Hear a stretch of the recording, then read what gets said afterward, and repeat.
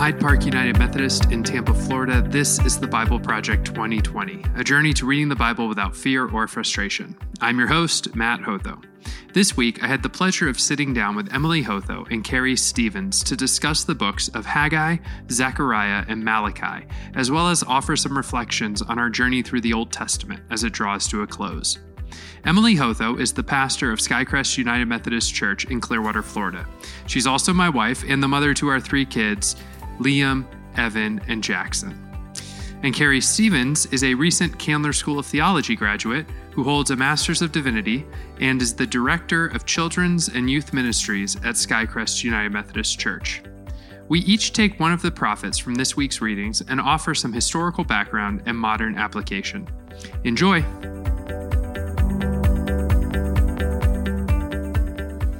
Hey, Carey, so you're covering the book of Haggai for us. I am, yes. Yeah, so tell us a little bit about Haggai. When was he prophesying and what was he concerned about?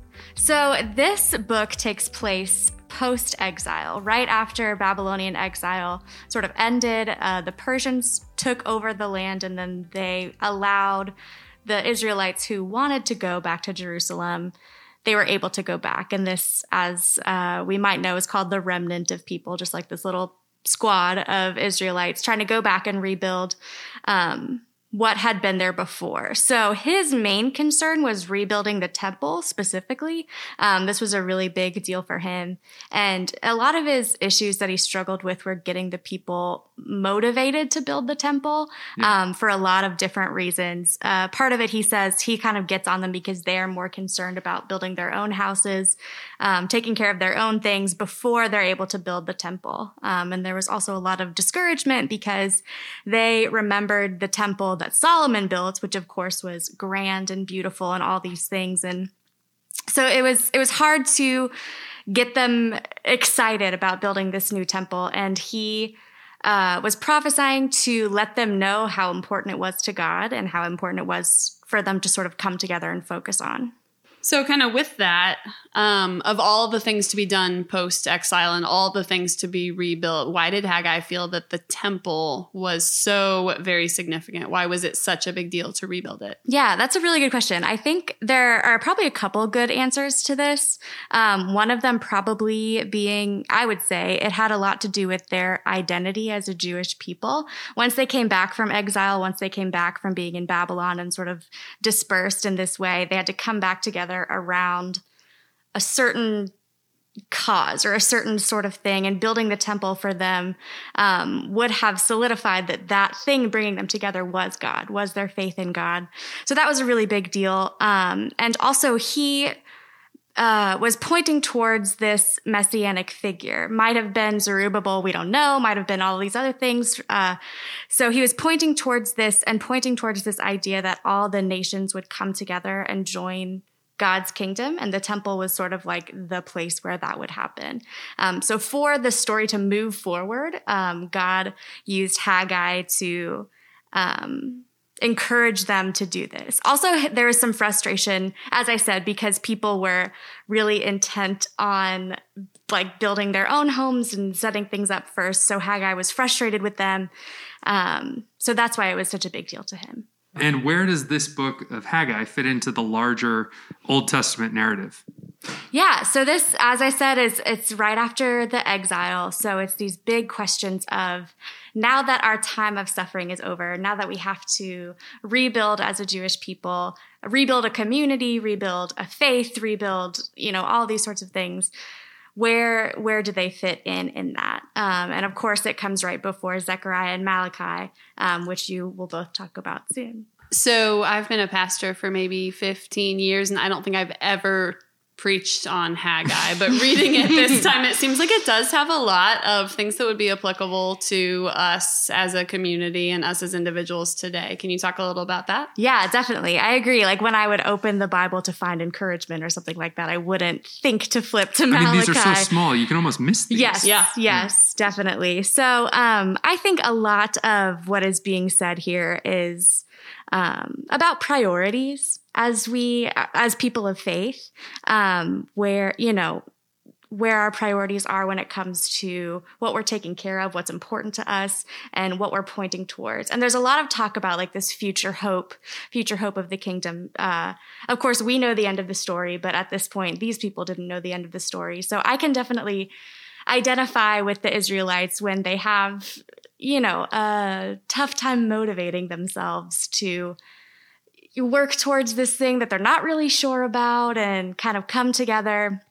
So I think Haggai is really saying where the importance is in priorities. So it sounds like up next we're going to talk a little bit about the book of Zechariah. So Matt, when was Zechariah prophesying and sort of what was the main concern? Yeah, so Zechariah is kind of a funky book. We should understand it as one text, but there's definitely seems to be two separate documents going on here that are kind of brought together at a later time. You've got Zechariah 1 through 8, and then Zechariah 9 through 14, and they seem to be written at two kind of different time periods. So Zechariah 1 through 8 is very similar to Haggai. It's written after the exile, same time as like Ezra and Nehemiah, the Persian period. They're trying to come back. They're trying to rebuild. If you want a specific time, a lot of scholars say 520 BCE. If you got to put it on a timeline somewhere. And there's a lot of hope in Zechariah, this first half at least, that they can do this, that they can rebuild, that they can get their temple back, that they can get their kingship back, all these kinds of things. And the way Zechariah tells us this story is through 8 visions. So he has a first couple of visions that are basically about God delivering the people from their enemies. And these visions sort of build on each other. So the first are God delivering the people from their enemies.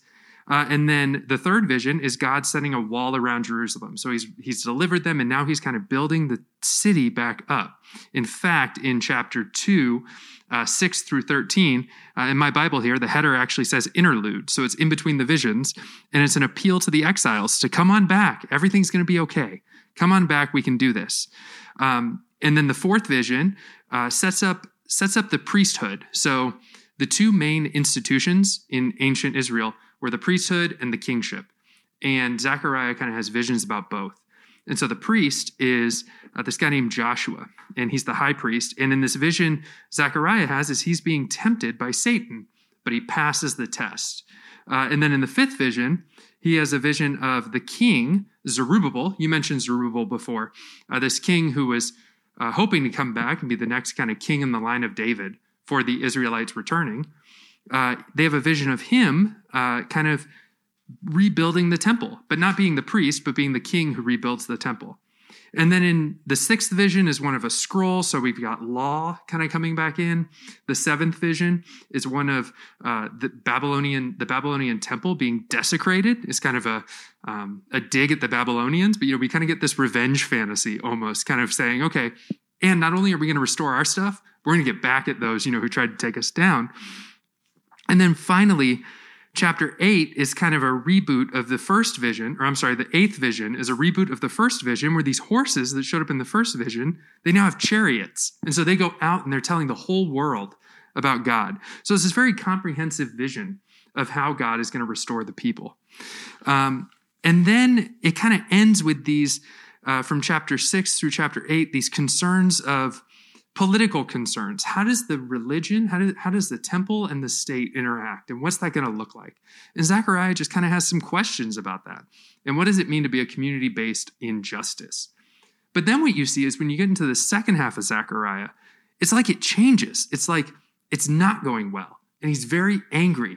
And he almost has like this all hope is lost sort of mentality. And so the imagery gets really difficult. There's this idea of a bad shepherd that goes out and basically murders other shepherds and murders sheep, and it's just very dark. And some scholars think that maybe there was a bad king arising during this time that he was prophesying against, so there was something wrong. But nevertheless, what's good to remember in these prophets, especially when it gets dark, when it gets dangerous, is the person who's still in control is God. And God is still in control, even in this second half of Zechariah when it's really difficult. So is that kind of the application that you would see if people are reading Zechariah and wondering how it might relate to their lives today? Yeah, I think so. I think that idea that God is in control is, probably the Sunday school answer, is that, God is in control, trust in God. But I think if you dig a little deeper in Zechariah, I think it is that prophetic call to justice, that when the state and religion aren't behaving well together, the prophet rises up to call it out. And when religion is being weaponized, the prophet rises up to call it out.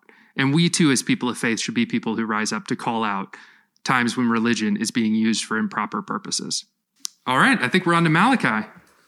Yeah, so when was Malachi prophesying? What was his focus? What was his major concerns? So Malachi probably came just a little bit after Haggai and first Zechariah, because the temple is rebuilt and there's been times for things to start going awry again in terms of bad sacrifices are being offered. People are bringing like a lame or blind animal instead of bringing their best one. The sacrifices are going badly. People are misbehaving.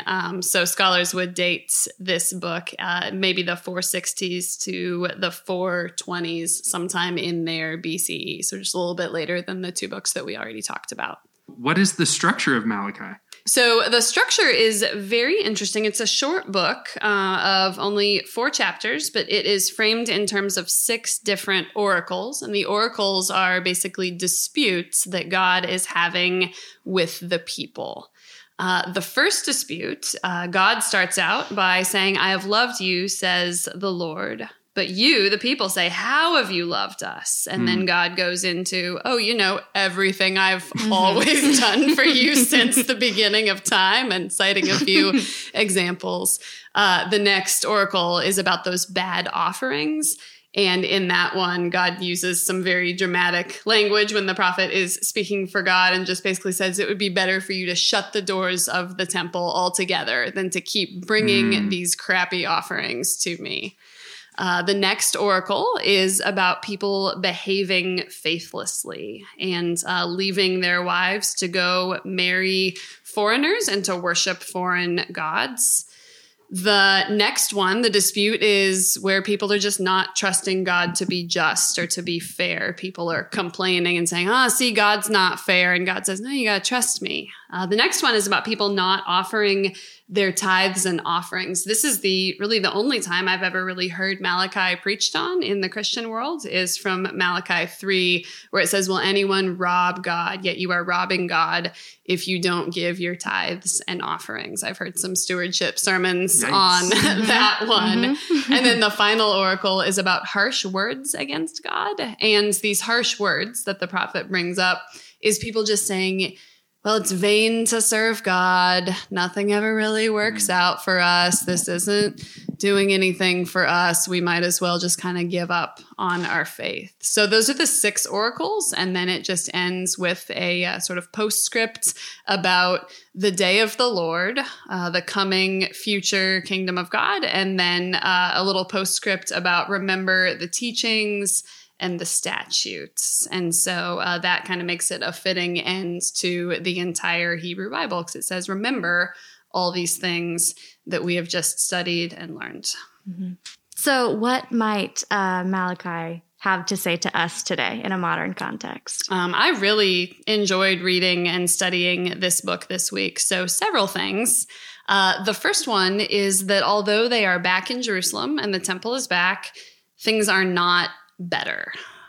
They have fallen into sin and faithlessness and not trusting God once again. So all those problems from, all these other books in the Hebrew Bible, all those problems are kind of still there, even though I'm sure that the whole time they were in exile, they thought, man, if we can just get the temple back, man, if we can just get out of Babylon and back to Jerusalem, everything will be okay. I think that's very applicable to where we are now as a church in the pandemic, thinking, if we can just get back in our buildings, if only COVID would end, everything would be different. It's like, well, it's not that simple.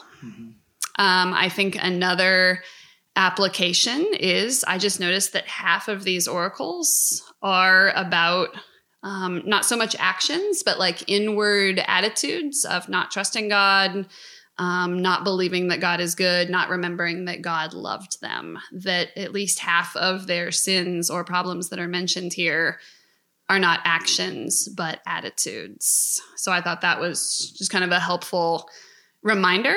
And then one more, I'm sure I'm going on too long here. Nope. One more that I think would be really good for just the end of the Old Testament portion of the Bible Project. When the prophet speaks for God in Malachi, God uses very dramatic language. I mean, this almost sounds like a teenager storming off to their room to me at some point where I was like, well, if you can't bring good sacrifices, just close the temple. Or in chapter 2 of Malachi, you get that verse that, I mean, I've heard quoted sometimes, God hates divorce. And that's just a very intense way of saying it. But it kind of makes more sense when you read it in the context of they were behaving faithlessly. They were marrying and starting to worship foreign gods. So you hear it sometimes interpreted or said to people. And even the one about don't rob God by neglecting your tithes and offerings. You hear that said to people, and it can sound very intense or harsh coming from God. But with study and interpretation, we can kind of gain a meaning that's maybe more helpful. So I think that's why this journey through the Bible hopefully has been helpful to a lot of people. Yeah. Well, thank you, Carey and Emily, for kind of helping us get through these books. As one final thing that I wanted us to do on this last episode in the Old Testament is earlier this week, I put a question out on our Bible Project 2020 group. One thing that surprised me about the Old Testament was blank, and I invited people to respond. And so I just wanted to share some of those responses and see if you guys had any thoughts on them. Great. All right. So one of the responses was, one thing that surprised this person was that sometimes things that seem so primitive and just, quote, not nice in the Old Testament were actually big steps forward for humanity at that time. I really like that one. That seems really similar to how I might have answered, actually. When I was thinking about the journey through the Old Testament or the Hebrew Bible, I thought to myself, well, it's maybe not as much one single story that all points to Jesus. When we read it so slowly, like we have over these last several months, it's not all just one big prophecy pointing to Jesus. It's a collection of books. It's complicated, but it's also not as primitive, harsh, an awful picture of God as you hear or maybe think that it is. If any of us have ever had any fear or frustration with studying the Hebrew Bible before, that's a really good reminder that things that seemed primitive were really big steps forward for humanity at the time. Ideas of treating, even though there were slaves, treating your slaves properly, of leaving food for immigrants, things that we see throughout the Pentateuch especially. Yeah. Okay, another thought was something that surprised them was that the Old Testament could be a lot shorter with a good editor.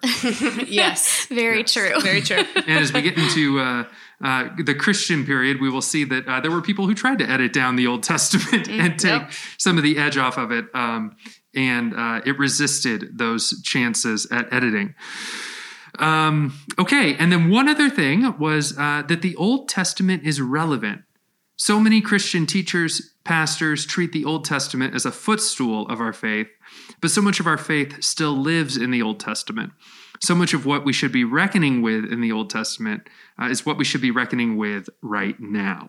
Yeah, I definitely resonate with that. And this has been a huge, I think, sort of shift in my own journey of faith and my own understanding of the Bible as a whole rather than two pieces. I think a lot of what I had been taught and what I had sort of thought was that it was truly just this idea that this was leading up to Jesus, which is the big idea. But there's so much there. This person's comment is spot on. There's so much there, so much that we deal with on a regular basis. These ideas of hope when we don't really know what we're hoping for, these ideas of finding faith even though times are really hard or really weird.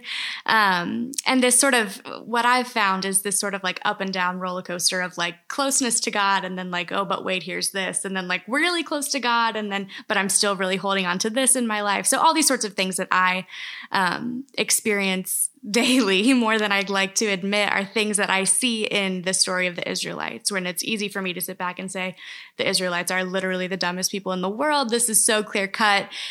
It causes me to look inward and say, oh yeah, these are still things that I deal with too. So it's absolutely relevant. And as you mentioned earlier, these messages of justice and messages of, how to be people of faith in the world and how to influence the world and bring God's kingdom to earth. That's very present in the Old Testament.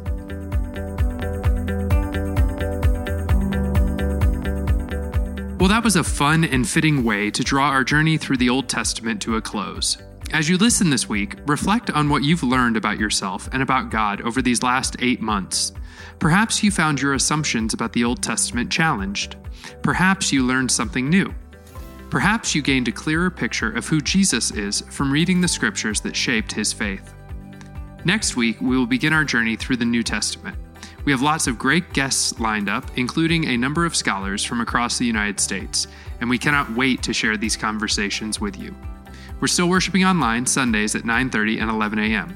You can join us on Facebook or at hydeparkumc.org/live. You can also connect with us on Facebook, search for The Bible Project 2020 and request to join. Finally, none of these last 8 months would have been possible without the hard work and dedication of our many lay producers and editors. Steve Crawford, Jill Krantz, Celia Furman, Nikki Taylor, Monica Largess, Joanna Schweitzer, Chris Hockman, and McGray DeVega, and our esteemed guests who are too many to name. Thank you all so very much. I'm Matt Hotho, and I'll see you next week.